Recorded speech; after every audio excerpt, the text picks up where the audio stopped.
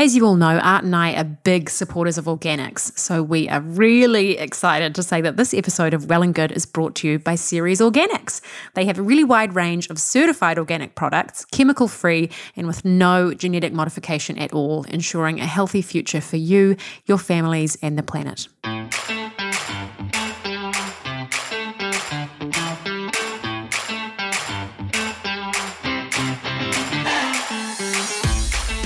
Hey guys. Kia ora, gang. Hey, welcome to a really interesting podcast today. Today we're chatting with Nicole Masters, who's an agroecologist. She's basically an expert in soil and regenerative agriculture. Or regenerative ag, as those of us in the biz like to say. You're not in the biz. But anyway, it's a very interesting topic nonetheless. So Nicole basically travels the world and helps farmers to improve their farming practices, switching from a conventional way of farming back to a regenerative agriculture way of farming. Without chemicals. Yeah. And it's all about basically improving the health of the soil and what that means for the planet. And we talk a lot about actually what is going on under our feet in terms of the life force that is in the soil. We talk a little bit about how soil can help the planet.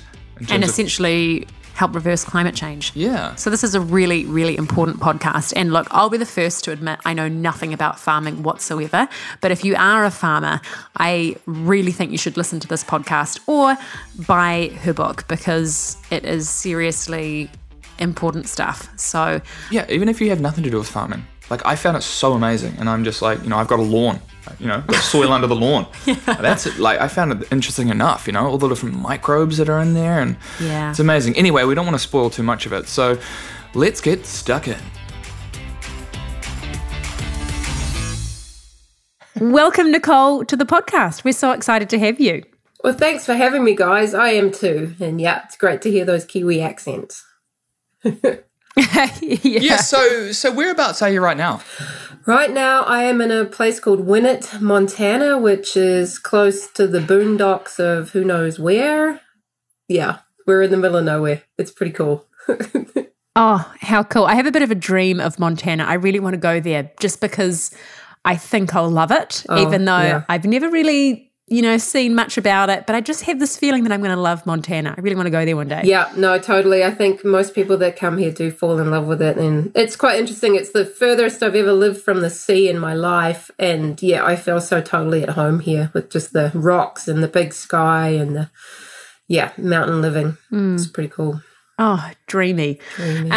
Hey, so Nicole, you're an agroecologist. Mm-hmm. What is that? So an agroecologist is someone that looks at farming systems with ecological principles. So how are things interrelated? What are landscapes trying to tell us? What does animal health mean about what's happening with our landscapes? And its relationship to food. So it's a super fun, very broad discipline. That means sometimes I feel like a jack of all trades, master of none. But, I'm working with ranchers, I highly debate that. Yeah, ranchers and farmers who are really interested in how do we get systems to be restored, how do we get water cycles to function again, and how do we bring life and vibrancy back to production landscapes. Yeah. Wow. Yeah, so, Maddie and I have just been having a look through your book, actually. For the Love of Soil. Yeah, For the Love of Soil. And I was kind of just a bit blown away. I kind of knew how, important soil was for the health of the planet, but I had no idea how intricate and amazing, and I was just blown away by how incredible it is. It's essentially the center of everything, yes, would you say? That's right. Yeah. And when it comes down to it, everything comes back to soil. And I think that's why for me it's never stopped being exciting. Is just that relationship with, it could be human health or planetary health, everything comes back to soil. And it's one of these big breakthrough frontiers of discovery that's happening in science right now is, not only are we discovering things about the human gut microbiome, but that relationship also with that soil gut microbiome and how there's these really interesting reflections really between that inner and outer landscape that gets me really excited, because for me, human health is really important health of everything. Yeah. So before we do a deep dive into that sort of thing, can you tell us a bit of the a state of the nation of the soil at the moment? So you're in the States currently, and they have, in general, relatively poor soil health, would you say? Yeah, I mean, it's a big country. So, but yeah, I think of course. What we see globally is that global soil systems have broken down everywhere, really. There's not a place that you could look to and go, oh, this is an exemplar of soil systems that are really functioning. So pretty much every country that you look at, their biggest export is soil. So they export more soil than they do any other resource that's produced. So that could be mining or forestry or any of that stuff. We are really pumping soil out. Actually, probably not forestry now that I've said that. But in terms of like grain production, we lose more soil than the grain that's produced above the ground.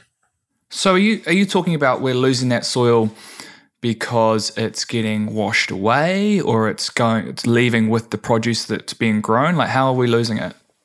So if you look at the New Zealand context, we lose about 198 million tonnes of topsoil per year, and that's just from our production landscapes. And so, it's moving with water, it's moving with wind, or it's moving down through the profile, forming hard pans.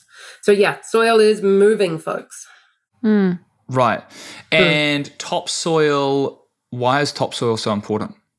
Yeah, and I think it's a good question when you look at, if you compare New Zealand to places that don't have topsoil, like Western Australia, and then look at, how much can you actually produce in those landscapes? How much water holding capacity have you got? What is the quality of the produce that we produce when you lose topsoil? So topsoil really is your bank account and the hospital of the planet. Right. Put it simply.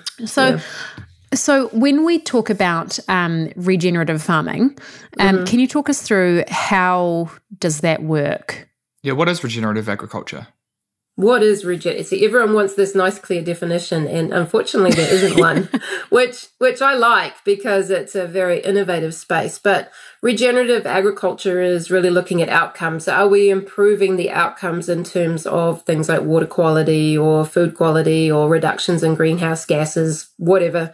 And it's bounded by a series of principles as opposed to practices. So we can look around the world and say, okay, you can have these types of practices and it can be very dogmatic, whereas regenerative agriculture is about the principles of how do we increase diversity? Have we got green living crops in the ground for as long as possible? Are we minimizing disturbance? Are we reducing external inputs? Are we creating, better quality product at the end of the day? And so it's not very clearly defined, which is driving the scientists and the marketeers and the politicians crazy. But in terms of us working in the field, it's incredibly fun and exciting to think of like, how good can you get it? And like, how much quality could we produce, or how little inputs could we have? How profitable could we be? And some really interesting studies in regenerative agriculture have been looking at wellness. And you probably haven't got to this part of the book, but one of the insights for me from interviewing people was really, they talk about life before regenerative agriculture and then life after as being like total juxtapositions in terms of wellness and in terms of joy and in terms of feeling like you have purpose. You know, those three pillars of what makes people really fall in love with their work is purpose, mastery, and autonomy. And all of those three things come through in regenerative agriculture, which is you're really feeling like you do have a bigger purpose, that there's so much to master. It's not like the industrial model, which is you will spray this on this date, you will do, this chemical for that. And it's taken all the creativity and the fun out of agriculture in a lot of ways. And so you meet people that really feel pretty downtrodden by the whole process. And through industrial agriculture, they become less resilient. Whereas those involved in regenerative agriculture feel like they're building resilience and they're building something really for that future generation in real and tangible ways, instead of, most farmers and ranchers feel like they are stewards. They really feel like they are they are wanting to leave a legacy for their children, or they are wanting to leave the land in better shape. But the fact of the story is it's actually not true. That's not what's happening.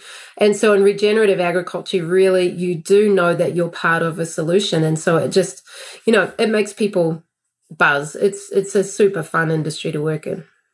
That's really cool, actually, because it's almost like the attitude of the farmers and the ranchers, as you're talking about, is kind of mimicking what's happening in the soil and the ground. Yeah. It's all kind of getting a new purpose. It's becoming a lot more resilient. It's the same sort of thing. You're kind of going through it together, which is quite cool. That's right. And I think that there is no separation of that. There's no separation between land and the people that live on it. To talk about nature like it's something separate from us, it's not true. We are nature. We're all part of it. But what we've created are these systems that are just totally dysfunctional. And so you start to bring functionality. And for me, there is no separation. Mm. Yeah, I think we've really have lost our way in the way that we treat the planet, and we kind of look at land like it's ours to use and to, dominate. Yeah, and dominate. But really, it's completely something that is a living organism that we should be working with. Yeah. Because we are all part of the same thing and we're made of the same stuff. And learn from nature, because essentially, like, nature makes no mistakes, do they?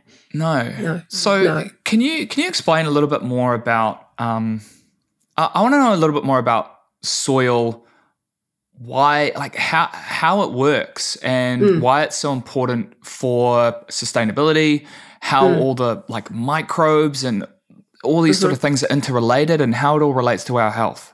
So I think the best way to think about it, and just a very condensed form, is to think of it a little bit like your own human gut system. All right. And so, you chew on a piece of food, you make it smaller. Well, that's what the invertebrates in the soil are doing. So the slaters or the earthworms or the ants or the termites, right? So they're like the teeth. And then you swallow that, and that goes into that first part of your stomach, which is full of acid. So in the soil, we have specific fungi and bacteria that release really, really powerful acids to help break that down. And then in your stomach, that passes through that whole gastrointestinal system, which is just absolutely teeming with microbiology, and they break that food down so it becomes small enough to pass to the bloodstream. And in the process, they're releasing vitamins and hormones and all these secondary metabolites that make us well. And so if you look at human health as an example, they're now saying 100% of immunological disorders relate to gut health. So that could be arthritis or Crohn's or dementia or PTSD, or all of these things are now relating to human health. Well, the same thing's happening in soil. And so the way to think about it for the plant is that the plant's stomach is outside of itself. And so the plant and the microbial community are in communication all the time. And the plant is signaling to the microbes. It'll say, hey, I need this kind of mineral, or I need this kind of vitamin, and it will feed them. So there's this constant exchange of, I'm capturing sunlight energy, and I'm going to give you some of these sugars and fats and things that I've captured from the sun. In exchange for that, I really appreciate if you give me these things. And in the process, that carbon material that comes from the sugars and the fatty acids and byproducts from microbiology build humus. So they start to build that sticky, lovely, dark brown crumbs that, that beautiful colloidal structure. So when you see a soil, does it look like that lovely chocolate cake? Does it all crumble? Does it smell beautiful? Is it holding moisture? That is all as a relationship between the plants and its gut system, the microbiology. So without that communication link, or if we have bare soil, if we're cultivating, if we're using herbicides, fungicides, pesticides, soluble fertilizers, all of those things actually change the diversity of that soil gut system. So think of it a little like in our own gut system. So I'm not sure what the stats in New Zealand are, but here in the US, 30% of the American population has a really compromised gut system. And it's because, eating processed foods, you're only eating a couple of foods, like they'll have hamburger with an iceberg lettuce, and that's what you have for dinner every night. they're exposed to so many chemicals here, it's not funny. Like, I was talking to some farmers recently about the beautiful smell of soil. Like, it should smell like on a hot summer's day when you get that rain falls on the road, you can smell that smell and you go, oh, I love that smell. Well, these guys said, yeah, well, you know what the rainfall smells like here? I'm like, what? And they're like, it smells like herbicides. There's literally herbicides coming out of the air and in the rainfall here in these environments. So all of that is, so that whole picture, hopefully I've painted is, how soils build. Mm-hmm. And so that can translate. So if you have poor soil health, that translates to poor microbiome in your gut if you eat that soil constantly, right? That's right. So, we as humans evolved with soil microbiology. That's part of our evolutionary story, is soil microbes actually inside our gut system and populating us and on our skin and everything else. And so now we, in the industrial model, are basically trying to create sterilized, monocultural, low-quality systems that are full of the pesticides and fungicides, which are now required to prop that system up because that gut system's failing. So it's a little bit like the pharmaceutical industry, all right? We're going to prop up a human being who's now on, 6 different drugs, and then you're going to have to take another drug for that side effect. And so a lot of the chemical inputs that are used in industrial agriculture create what we call the unintended consequences. So they lead to some other problem. There's a very common insecticide that I would love to see banned in New Zealand. I think it's currently banned in garden settings, and that's neonicotinoid. They're also they're marketed under things like Gaucho, Captan. Anyway, these seed treatments, what they do is they protect the seed from insect attack, but they also change 600 genes in that plant needs for plant defense and cell wall structure. So you're putting on an insecticide that then weakens that plant, that now you're going to need a fungicide and you're going to need some nitrogen fertilizer. So there's all of these unintended consequences that are happening in terms of the health of that system. And so then with regenerative agriculture, so because we're kind of taught that insects are bad and we've got to figure out how to keep insects out of our gardens and our veggie patches. Yeah. Do you teach people how to learn how to grow with insects and how to use them in your vegetable patches? Is that right? That's right. Do they have a place there? Totally. But it's just changing our paradigm and how we see these things. So I see pests and weeds and diseases all as indicators, and it's learning to listen of what is this trying to tell me, and the same in the human body. What is this trying to tell us about nutrition or microbiology? So if you think about insect pests, they're attracted to certain conditions in a plant when that plant doesn't have complete proteins, when it's got imbalances and trace elements. It basically just rings the dinner bell and says, you need to come and clean me up. And if you think of one pest insect of it, there might be only one pest for 1,200 non-target insects. So non-target insects means they could be beneficial or they're just hanging out. So if you're using an insecticide on the one, you're taking out 1,200. But in that process, the one that grows the fastest and reproduces the fastest is the insect pest. So it's the first one that's back again. And now you're having to put more insecticides on and more on and more on. And the consequence of that is we're seeing what they call in the insectageddon. So 75% of the insect population has crashed. Now that is something for people to lose sleep over. And that really started to escalate around the same time as those neonicotinoids were introduced. At the moment, the scientific community doesn't know what's causing it. Like, is it climate change? Is it chemicals in the environment? Is it because we've turned into growing monocultures everywhere and we're losing diversity of food? But basically, it's all of that whole picture of systems that are dysfunctional mean we're now losing all our beneficials. So we seem to focus on how do I kill it instead of thinking, all right, how do I get more diversity? How do I create a vibrant system? When you say that insects have crashed, do you mean they've died? They've died. Yep. Whoa. So the populations have... That's insane. It is insane. Yeah, National Geographic just did an update on it recently too, because the scientific community is like, well, there's only a few studies. And it's like, yes, but the studies are all across the world and they're all saying the same thing. So I don't know if you remember when you were a kid and you're driving along at night and how the windscreen would just get covered in insect splatter. You just don't see that anymore. Yeah? You notice that? Or you don't remember? I mean, I certainly remember it. Yeah, No, Maddie's noticed that because she's very scared of most insects and bugs. Well, I'm very scared of bugs, but I appreciate their role in life. I just in the don't, ecosystem. Yeah, I just don't want them all up in my face. You know, I think that's okay. No. But without them, we will be extinct, right? It is very scary. Because they are the bottom of the food pyramid. So yeah, exactly. So I can put up with them. Yeah, we're seeing bird populations doing the same thing. So our bird populations are crashing. And a big part of that will be they're running out of food. Man. So, oh my goodness. Okay, so I want to talk a little bit about insecticides, pesticides, chemicals. I mean, the one that I think a lot of people probably know is glyphosate. Yeah. What is, or actually probably a lot of people don't know much about glyphosate, which is commonly called Roundup, I think most commonly in New Zealand. Why are they so bad for the soil and for us? And what are the flow-on effects? Like, does it have stuff to do with, like just like killing the soil pretty much so that it all washes away, can't hold water? Like, what's the deal? Yeah, it's a good question. And I think it's not just about glyphosate, and glyphosate's getting a lot of attention because there's a lot of court cases happening over here at the moment in the US. I don't know how many. There must be over 10,000 court cases now. So it's been linked to non-Hodgkin's lymphoma.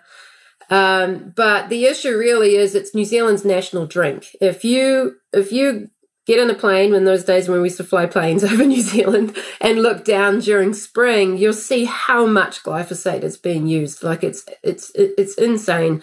And there's a couple of different things. So what do you mean? How can you see that? Because all the fields will turn yellow and orange. Like you get this orange color. So, if you fly through, different regions, it can be as much as 25% of the land area is just covered in this herbicide. So yeah, when next time and that just kills off the plants. It's to kill the plants, but there's a common practice in New Zealand that makes me want to vomit, which is that they'll actually feed in lamb ewes or lambs on that grass. So they'll spray it out and then they feed them on that's been sprayed with a herbicide, which I actually think should be illegal. And then they're marketing that to the world. That would come through the food chain and then to us. It's in the food chain to you guys, yeah. So in the US right now, they're doing oh my God, how is that legal? I know, because no one's looking and no one's asking these questions. Like, why are those fields orange and there's sheep on them with little lambs?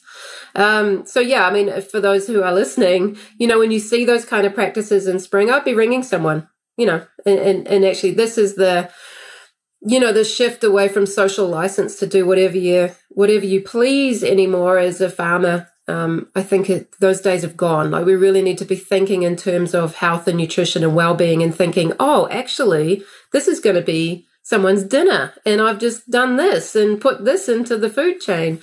But anyway, so glyphosate's linked to, the shikimate pathway, and the reason, and that's what it works on. So the reason that they put it through was they were like, well, humans don't have a shikimate pathway. And that's what it disrupts, so in the plant. But bacteria do. And so your gut microbes do have this shikimate pathway. And so it's disrupting gut microbiology. The other thing that I thought was really interesting, that was a new study that came out, showed that in Lake Erie, which is one of these big lakes in the northern part of the US, which has crashed, it's eutrophied, you've got all these nutrients in those waters. So we're seeing this all around New Zealand right now. Is that it wasn't necessarily coming from the phosphate fertilizers, it was coming from the phosphate and glyphosate. And what the glyphosate was doing was actually releasing phosphate to the waterways, but also releasing bound phosphate off the colloid of the soil and then getting it into the waterways and causing these big algal blooms. So what we see in New Zealand, which is another thing that drives me nuts, is the farmers were encouraged to put in riparian strips.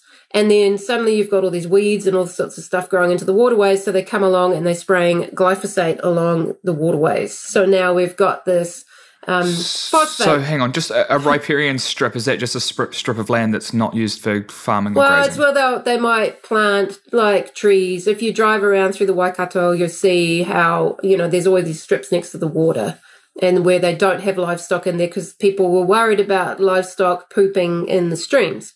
And instead of having kind of like a whole systems common sense approach to it, they're just like, oh, we'll just fence them off without thinking, oh, well, then how do we manage that? Because really the best thing in how to manage that is actually to thoughtfully graze it, not just, oh, we're going to exclude everything and then have a whole lot of weeds that we're going to spray with herbicides. So in the Manawatu, one season, and it's probably ongoingly, that whole river is sprayed. And then you wonder why we've got dead zones off the Manawatu and we have dead zones in the Hauraki Gulf. Like the lack of foresight and thinking about some of this stuff just... Anyway, it blows my mind, which is why we focus on what we can do. Yeah. Exactly. Wow. So what's a dead zone? So that's basically you get a whole lot of runoff or chemicals kind of infiltrating the waterways, which then flows out and then it causes a big algae bloom because I guess those, like the phosphate or nitrogen maybe helps the algae grow too much. Yeah, so you get phosphate and nitrogen just causing these big blooms, and then the blooms will actually die off, and then in that dying off process they suck all the oxygen out of the water, so then all that will live in there is jellyfish. So we're all going to end up eating jellyfish because the dead zones now, like off the states here, are just, they're huge. These fishery beds last year, it was the biggest collapse of all time. So all these fishery guys were asking for payouts because there's no fish. Oh my God. Okay. Yeah, that's insane. I heard something about dead zone off the Gulf of Mexico that's the size of the state of New Jersey. That's the one. Yes. Oh. Which is crazy. Yeah. That's insane. So you have one in the Hauraki Gulf. Oh my goodness. Isn't that interesting? Like the I want to ask you is, like we grow up thinking that New Zealand's clean and green and that we're the most beautiful country in the world. Mm-hmm. You travel all around the world. Mm-hmm. You examine so many different parts of the landscapes. World and farms and everything. And how do we actually compare? And how clean and green are we? Because I've heard some things about some chemicals and stuff that were banned overseas in certain countries 20 years before they were even looked at in New Zealand. That's right. So we have a very poor record in terms of responding to agri-chemical threats. So we are typically 20 to 30 years behind. So if you look at DDT, we were 20 years behind on that one. These neonicotinoids that, even the US has banned, a handful of them and we still haven't. Lots of very persistent chemicals we still use. They're looking at reintroducing some of these, like paraquat's been reintroduced, which is the chemical I talked about in my book that I got poisoned with. And so we just seem to be very slow. I was going to ask you about that. We're very slow to respond. And I don't know what it is, if we're just a bit apathetic, if we're just a bit laid back and we're like, oh, she'll be right, we'll just keep using this stuff. And people say, oh, I've sprayed it all over myself and I'm fine. But what we're seeing is there's something called epigenetics, and the research is now coming through to say if you're spraying yourself with these different types of ag chemicals, you actually change your gene expression that's altered how that gene's expressed for your children or your grandchildren. And so a lot of people that originally came into regenerative agriculture came because they had been ag chemical appliers and their kids were really sick, like lymphomas and leukemias and ADHD, autism, Asperger's, though, the spectrum of disorders that we're seeing. And they really got the impact of, holy, these are the ag chemicals that I was using, and I've actually done this to my kids, and the horror of knowing that. And so, that was kind of some of my early investigations, was just seeing that in the community, and the ag community is just so loaded with chemicals. Oh, so before we get into how we fix all this and the hopeful part of the podcast. Was it really depressing? Oh gosh. Anyway. No, it is like, I think it's good to kind of paint the current picture because from what I've sort of been learning and from reading some things in your book, like it seems like regenerative agriculture is the way to save the planet. Like it seems like it's the answer to the sustainability problem and global warming. And, it seems like, for me, it seems like it's the answer. Yeah. And people need to know how bad it is, because I feel like people kind of know that it's this problem going on over there that's affecting some people, and it's only small. But I think we really have to grasp how bad it is and how it's affecting everyone, because we had someone from Ceres Organics, Noel Josephson, on the podcast, and he spoke about how it's not just about people over there not eating or organic food or spraying their lawn. That's their lawn. It's not going to affect me. Yeah. That we're all affected by it now, Yes. and it's a human population problem, and we all have to band together to save it. But before we talk about how to save it, I wanted to talk to you about a stat that I read in your book, and it is about the sperm count in males in the US. Can you tell us about that? Because that really is quite terrifying. Yeah, so since 1975, every male born has half the sperm count of his father. And so if you think since 1975, so that the sperm count has dramatically dropped. So, for me, I have concerns about population and, the human spread across the planet. And I'm like, oh, actually, we're taking care of it ourselves.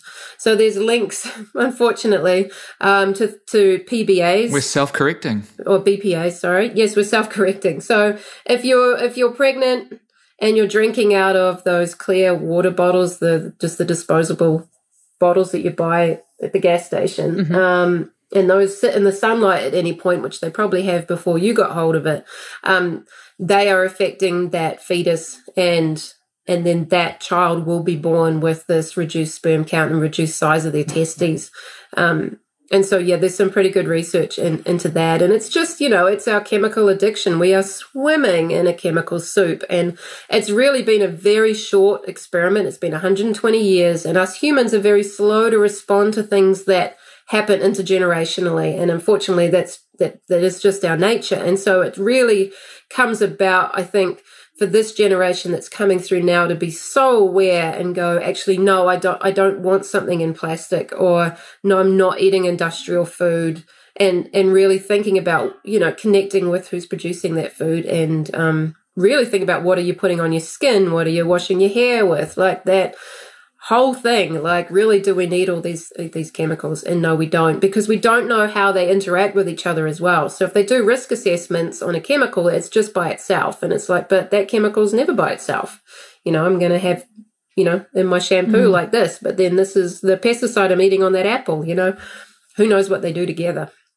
Yeah, because as a bit of a side note, I think as a society we have to stop being so used to things being so easy and quickly available. Yeah. Because I mean, like even in products, I've spoken to so many people that are really passionate about natural organic food and putting the best possible things into their body, but they'll use a heinous chemical-filled beauty product because it works. Yeah. So it's like we have to kind of let go of our priorities a bit when it's like, oh, but this works. It's the only thing, so I'm just going to use it. I think we need a real kind of mental shift there. Yeah. So in New Zealand, I think farmers get a really bad rap because there are some farmers that are pretty crappy, but I think a lot of farmers in New Zealand are fantastic, and they really want to do the right thing and try and help the planet as best they can. But I'm speaking for farmers here. Obviously, I'm not one. I think a lot of them don't know where to start, or it kind of seems too hard. Yeah. So what would you say to those people? I mean, the real issue in New Zealand just has been that the advice and research has been so captured, and, farmers used to get free extension services until the early 90s and used to have really good advice systems, and now those advice systems have been taken over by the chem providers. And so it becomes very hard to get independent information, and they also trust those agronomists. They trust those supply centres to be working for their best interests, but actually those supply companies are working for their own best interests. And so it takes a real willingness to step outside of the box. There are some really good networks in New Zealand, discussion groups. There's a WhatsApp group that's just fantastic. There's stuff on Facebook to just, connect with a local network to figure out, okay, well, what would be the first step in this environment with this kind of crop that I'm growing, and just go and visit people that have been doing this for a long time. There's, many people that I kind of, cut my teeth on, I guess is the words, 20 odd years that are still farming successfully now. And, they have such a wealth of information to share with people. I think it's really worth getting out into your community and finding out who's already doing this, because the uptake in New Zealand is actually pretty high. And a couple of weeks ago, New Zealand Merino made an announcement that they are going to do a regenerative label for New Zealand merino wool. And the sign up for that was absolutely fantastic, which is really exciting. And they will help support those farmers through that transition of looking at, many of those farmers are probably already doing a really good job. But yeah, we're seeing, the dairy system starting to ask questions. Hopefully those levy groups are actually going to start to provide support to their farmers, because that's really what they should be being paid for, is to provide independent information that helps farmers build resilience and quality and profitability. And, if you're on the chemical treadmill, it's hard to get all three of those things. So, and by chemical treadmill, what do you mean by that? Well, if you are using a whole lot of nitrogen, now you're going to have a whole lot of animal health problems. Now you're going to have a whole lot of insect problems. So you're using more antibiotics. You've got more somatic cell counts. You are putting on an insecticide. You now got fungal diseases. You're putting on fungicide. So this is the treadmill I mean, is that once you start putting in some of these inputs, you then need another input and then another input. And then it's really hard to get off that treadmill, because that system is now, I don't want to use the word addicted, but that's basically what's happening, is it's now requiring those kind of inputs. And, a lot of the cultivars and seeds and plants, the ryegrass and clover mix that New Zealanders love so much is very much bred for those types of environments, instead of looking at how do I increase diversity and resilience and have multi-species in these blends. And what we're seeing is the farmers in New Zealand that are doing that are getting extraordinary results. And it directly translates not only to the quality of what they're doing, but actually animal wellness. And there was an interesting study out of Lincoln to show that cortisol levels, so your stress levels of the cows, are higher when they're eating ryegrass and clover, if that's the only food that they've got. So if they're eating diverse blends of different species, their stress levels, their cortisol levels go down. So it's actually an animal humane issue if you're only feeding those animals ryegrass and clover, which is like, I'm only going to feed my child broccoli. Sure, it's really great, but that's the only thing that child's going to eat. You're going to have some health issues. Yeah, for sure. Here's a quick message from our sponsors, Ceres Organics. Have you thought about what goes into your food? Does the thought of artificial additives in your food put you off? Organic food is not only free from chemicals, but it's also supporting the farmers to create a more sustainable future. Ceres Organics have been in the business of supplying Kiwis with easy access to organic food for nearly 40 years. They have a wide range of wholesome products, from delicious snacks to pantry essentials. You name it, they'll have an organic option. You'll find them at your local supermarket or health food store. Just ask. Otherwise, check them out at www.ceres.co.nz. That's ceres.co.nz.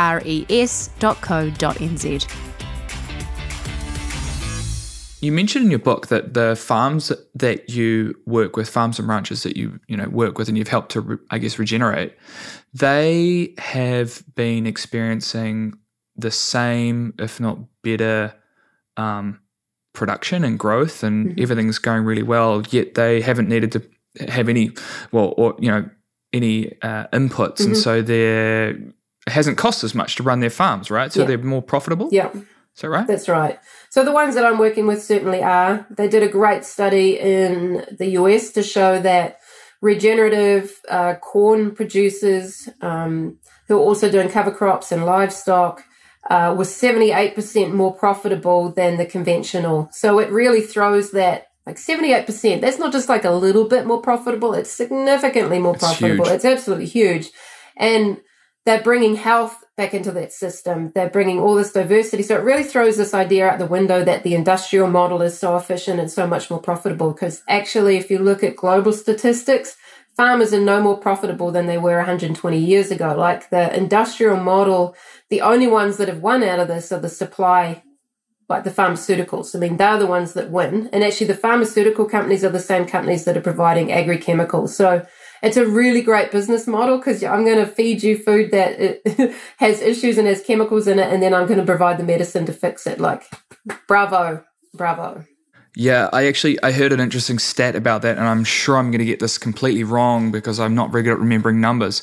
But it was something like in America, so comparisons to, I think it was like 1960 or something like that, the cost of, so the average household would spend 9% of their weekly income on food. Mm-hmm. No, would spend 9% of their weekly income on medical expenses and 18% of their income on food. And then today, it's completely switched around the other way. So it's 18% of their income is spent on medical expenses and 9% is spent on food.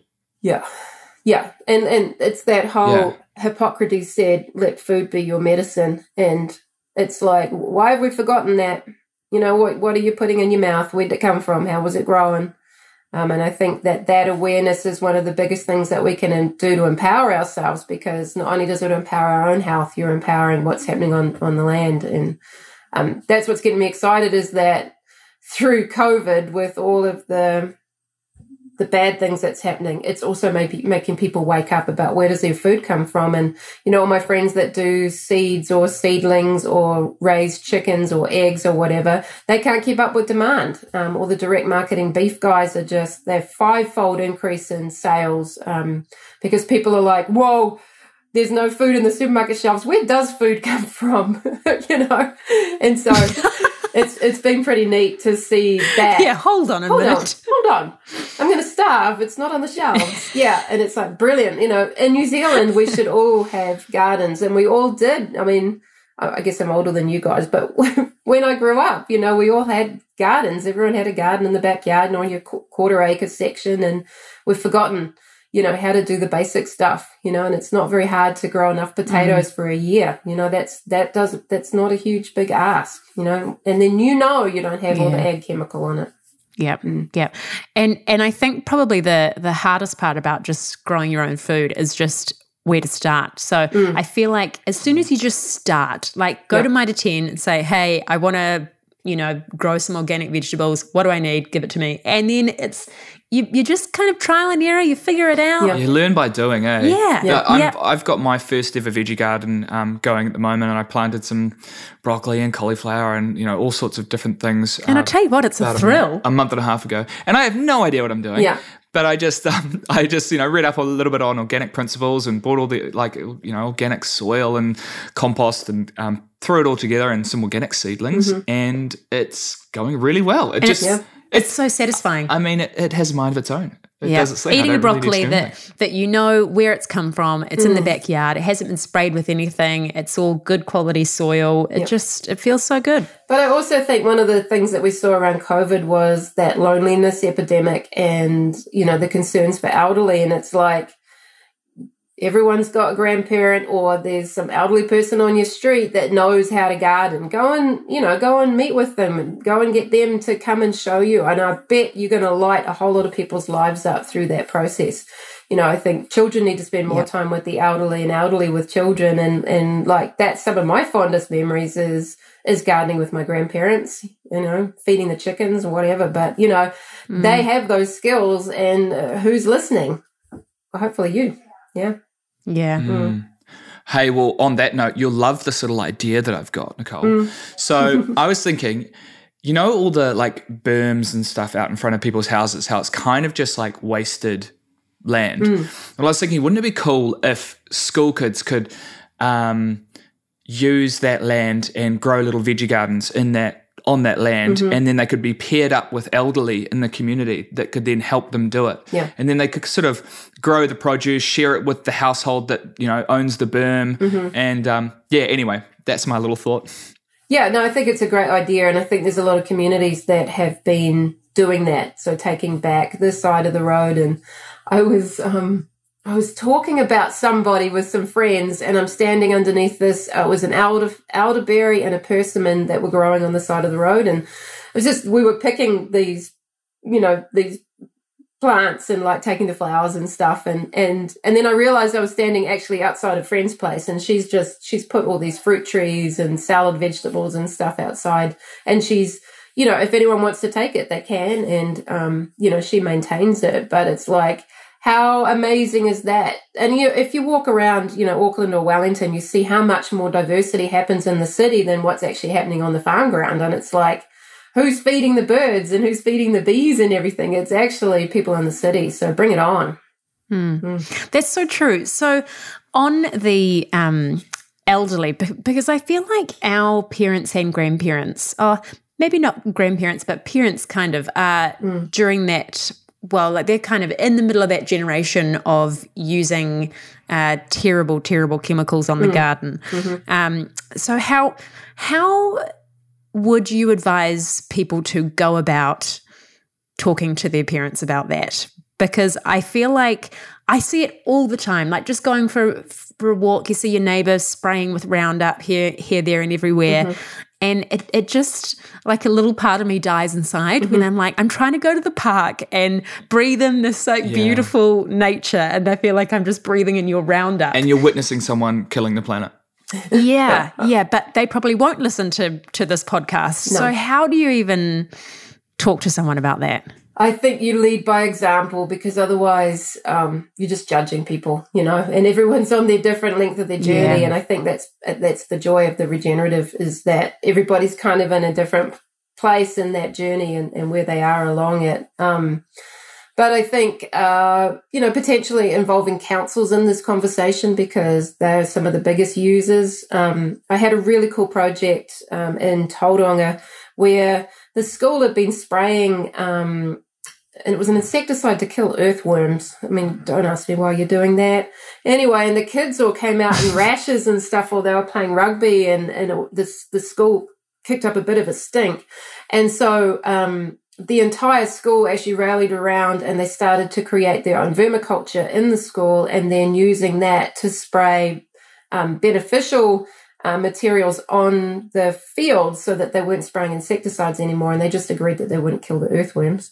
But they engaged with the city council as well around, okay, so we're not going to be spraying this, so using steam sprayers instead, and using vermiculture in Tauranga to actually improve what's happening. Because if you're trying to just spray out some kind of weed and you're using a herbicide, that has never actually made a plant extinct, funnily enough. It just creates more weeds and more weeds. So instead of doing that, we look at, how do we actually change those soil conditions so we don't have those weeds growing? And so I think talking to your local councils about the types of chemicals that they're using, saying, I want my street to be spray free, and doing it as a community and involving community in it.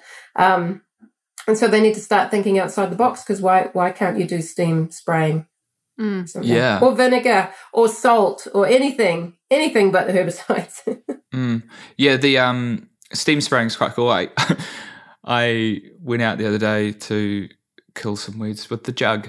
I boiled the jug and just poured it on some weeds on the path. Worked well. It does. Hey, you just sort of made me think of something with the parks and stuff. So I've had about 4 or 5 migraines in my life, and each of those migraines has been after I've been in contact with grass on a public park, and usually it's like after I'd done some form of kind of strenuous exercise as well.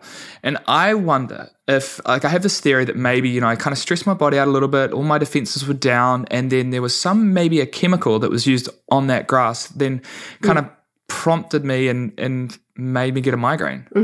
Yeah. And I know you've had a bit of experience with toxicity and chemical poisoning. yeah, what are your thoughts on all that? And do you think that there'd be some people out there, maybe some people listening, that might have some sort of illnesses or ailments or something that could actually be attributed to that? Totally, and I think probably all of us could do with a really good chemical detox. And I'm not talking about like just eating green smoothies, although actually chlorella is very powerful detoxer. But yeah, looking at infrared saunas or so I did hyperbaric chamber intravenous vitamin C to flush paraquat that was sitting in my spinal fluid. So the process that I did was really, really intensive and was pretty hardcore, but that's how I like it. No messing about. But I think most people are carrying a chemical loading, and it's becoming to the point where some people now are having, like here in the US, and now having to move out into the middle of the wilderness and live in log cabins because they can't be in a car. They can't be around plastic. They can't be around smells. I mean, like, it's just insane. So you'll reach a certain point where the chemical loading just shuts yourself down. And that's why we're seeing things like the chronic fatigues, major gut problems, foggy brain, migraines, all of this stuff is definitely linked to chemical toxicities, and heavy metals as well. So we have some of the highest heavy metal loadings in New Zealand because of our addiction to phosphate fertilizers. So we have the highest cadmium levels in the world. And so that, maybe we're growing food that's been grown in that, maybe that's going to have an impact, or we're eating offal from animals, that we could be getting cadmium from in that. So yeah, I think it's a good idea for probably everybody on the planet to do a bit of a detox, just like we're asking the soil to do that. I think we all need to be doing it too. Mm-hmm. Have you ever felt, it could be just a conspiracy theory and doesn't actually happen in real life, but have you ever felt kind of threatened by big pharma? I say that in inverted commas, because you're a huge threat to their profits, right? Yeah, potentially. I don't know. I think I skim under the radar under that sort of stuff. Like, it's not part of my reality, so therefore I won't. But friends of mine have had, colleagues have had death threats. One of them has 2 attempts on his life because of the threat to the ag, and it's still an open police case. So yes, I think that kind of stuff is, oh my God, is quite real. But I'm quite a big one for manifestation, and I create my world. And so I create a world that for me, the work that really works around me, even though I'm focusing on all this stuff that doesn't work, actually, the world that I live in works. Mm-hmm. I like that.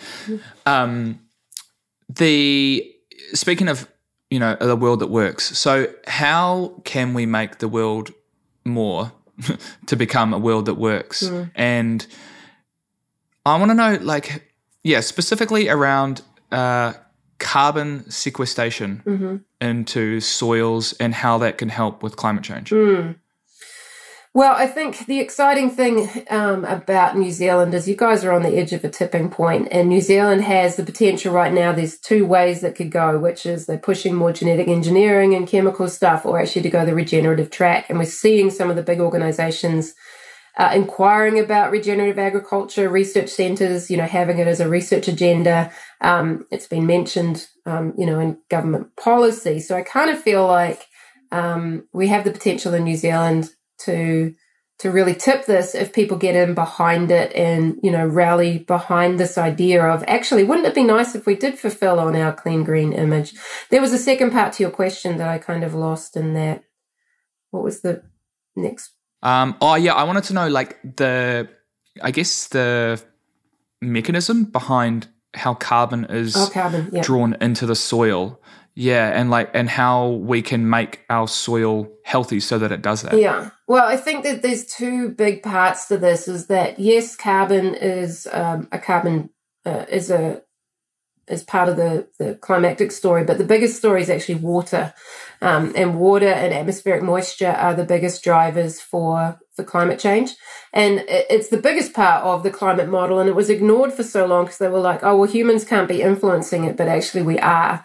And we influence through our land use. So if we have tilled fields, if we're cultivating, if we're spraying it out, we're actually changing water dynamics in the atmosphere. So And that's also affecting carbon. So carbon and water always go hand in hand, and same with nitrogen. So those elements are all intimately linked. So when I talked about carbon being pumped through the plant from the process of photosynthesis, they partner up with a specific fungi, but also different types of microbiology where they are pumping that carbon molecule deeper into the soil where it's actually held. And carbon's really the reason that we can live on this planet. We're all carbon-based organisms, but it's also the currency of the planet. So what generates energy, what is given in exchange for life, for nutrients or whatever.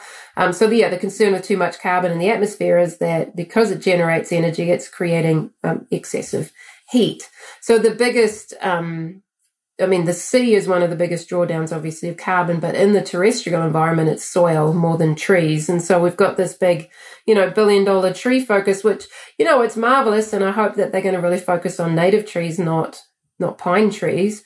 But if we really want to be talking about carbon and methane and nitrous oxide and all these, the climate mitigators, it's about good soil management, having living, green, growing plants all year round, not getting into feedlots, not locking land up out of production, but how do we ensure that that whole system is functional so that we have soils that are acting like a sponge. And so if you look at the New Zealand example this season, one of the biggest droughts on record, we are creating soil environments that no longer hold on to water and actually repel water in many cases. And so we end up with what happened in Edgecombe a few years ago, where you end up with these flash floods because soil is no longer functioning, it's no longer holding on to water, and now any bit of water that you got is gone, and then within 2 weeks people are in a drought. And it's a land management issue is a big part of it, and that land management's actually affecting global water cycles. And so it's all intimately connected. So if we can improve how our soil and ground cover is functioning, we can actually influence global climatic systems, which is really, really wild to think about. But some of the people that I work with are seeing that they are altering their local rainfall dynamics through what they're doing above ground, which is amazing.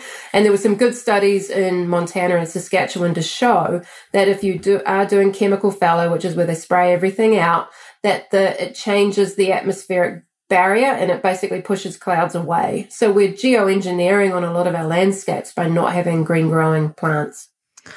Wow. So if you are a regenerative farm, then you can withstand so much more. If there's a drought, you can get through it so much better. That's incredible. I mean, I feel like this needs to be widespread. This is amazing. Yeah. And so there's farmers in New Zealand that are doing this that are, vocally talking about what they're doing and, the amount of ground cover they've got and what they're growing despite it being really dry.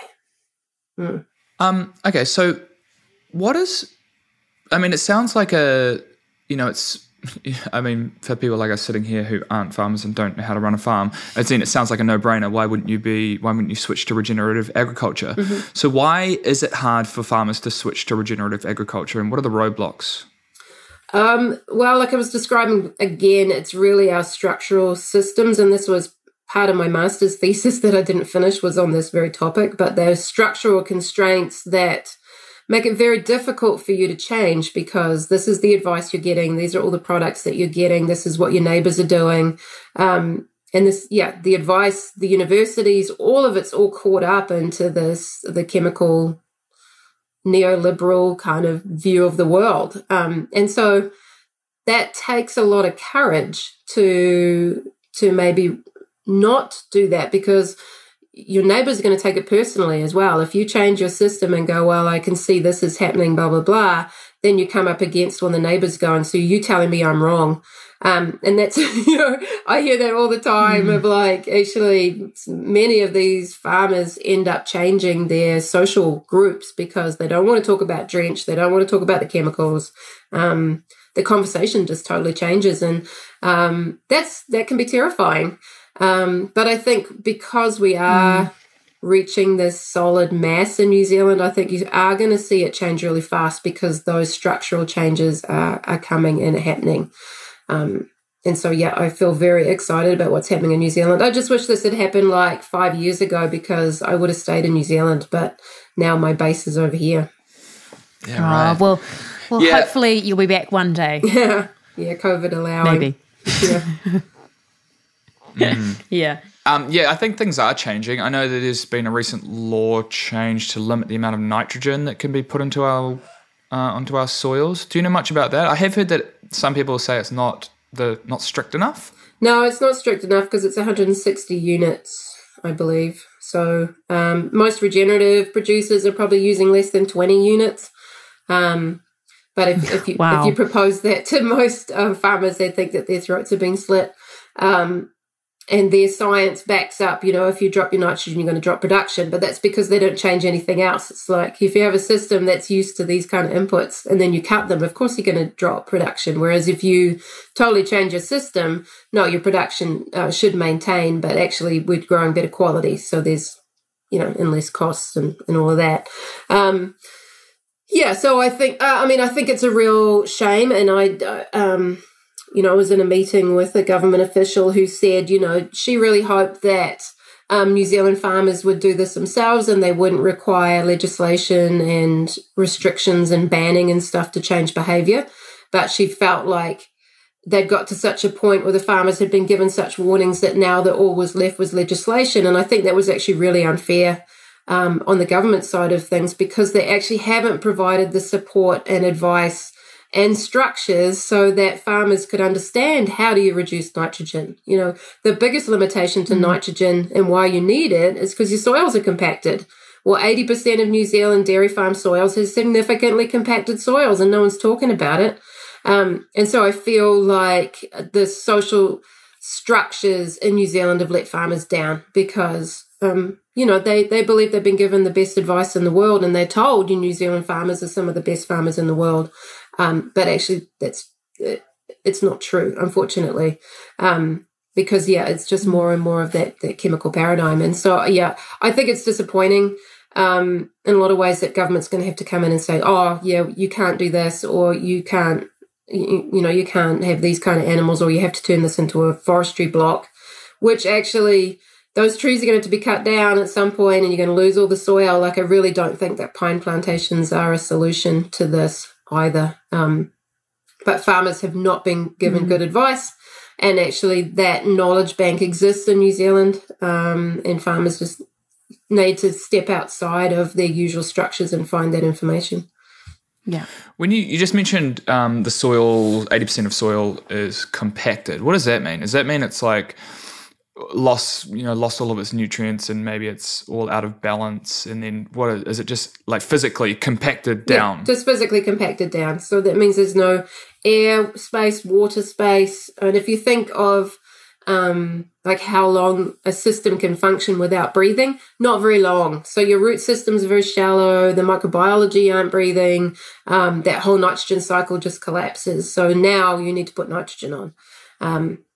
So compaction is the number one limitation to yield and production.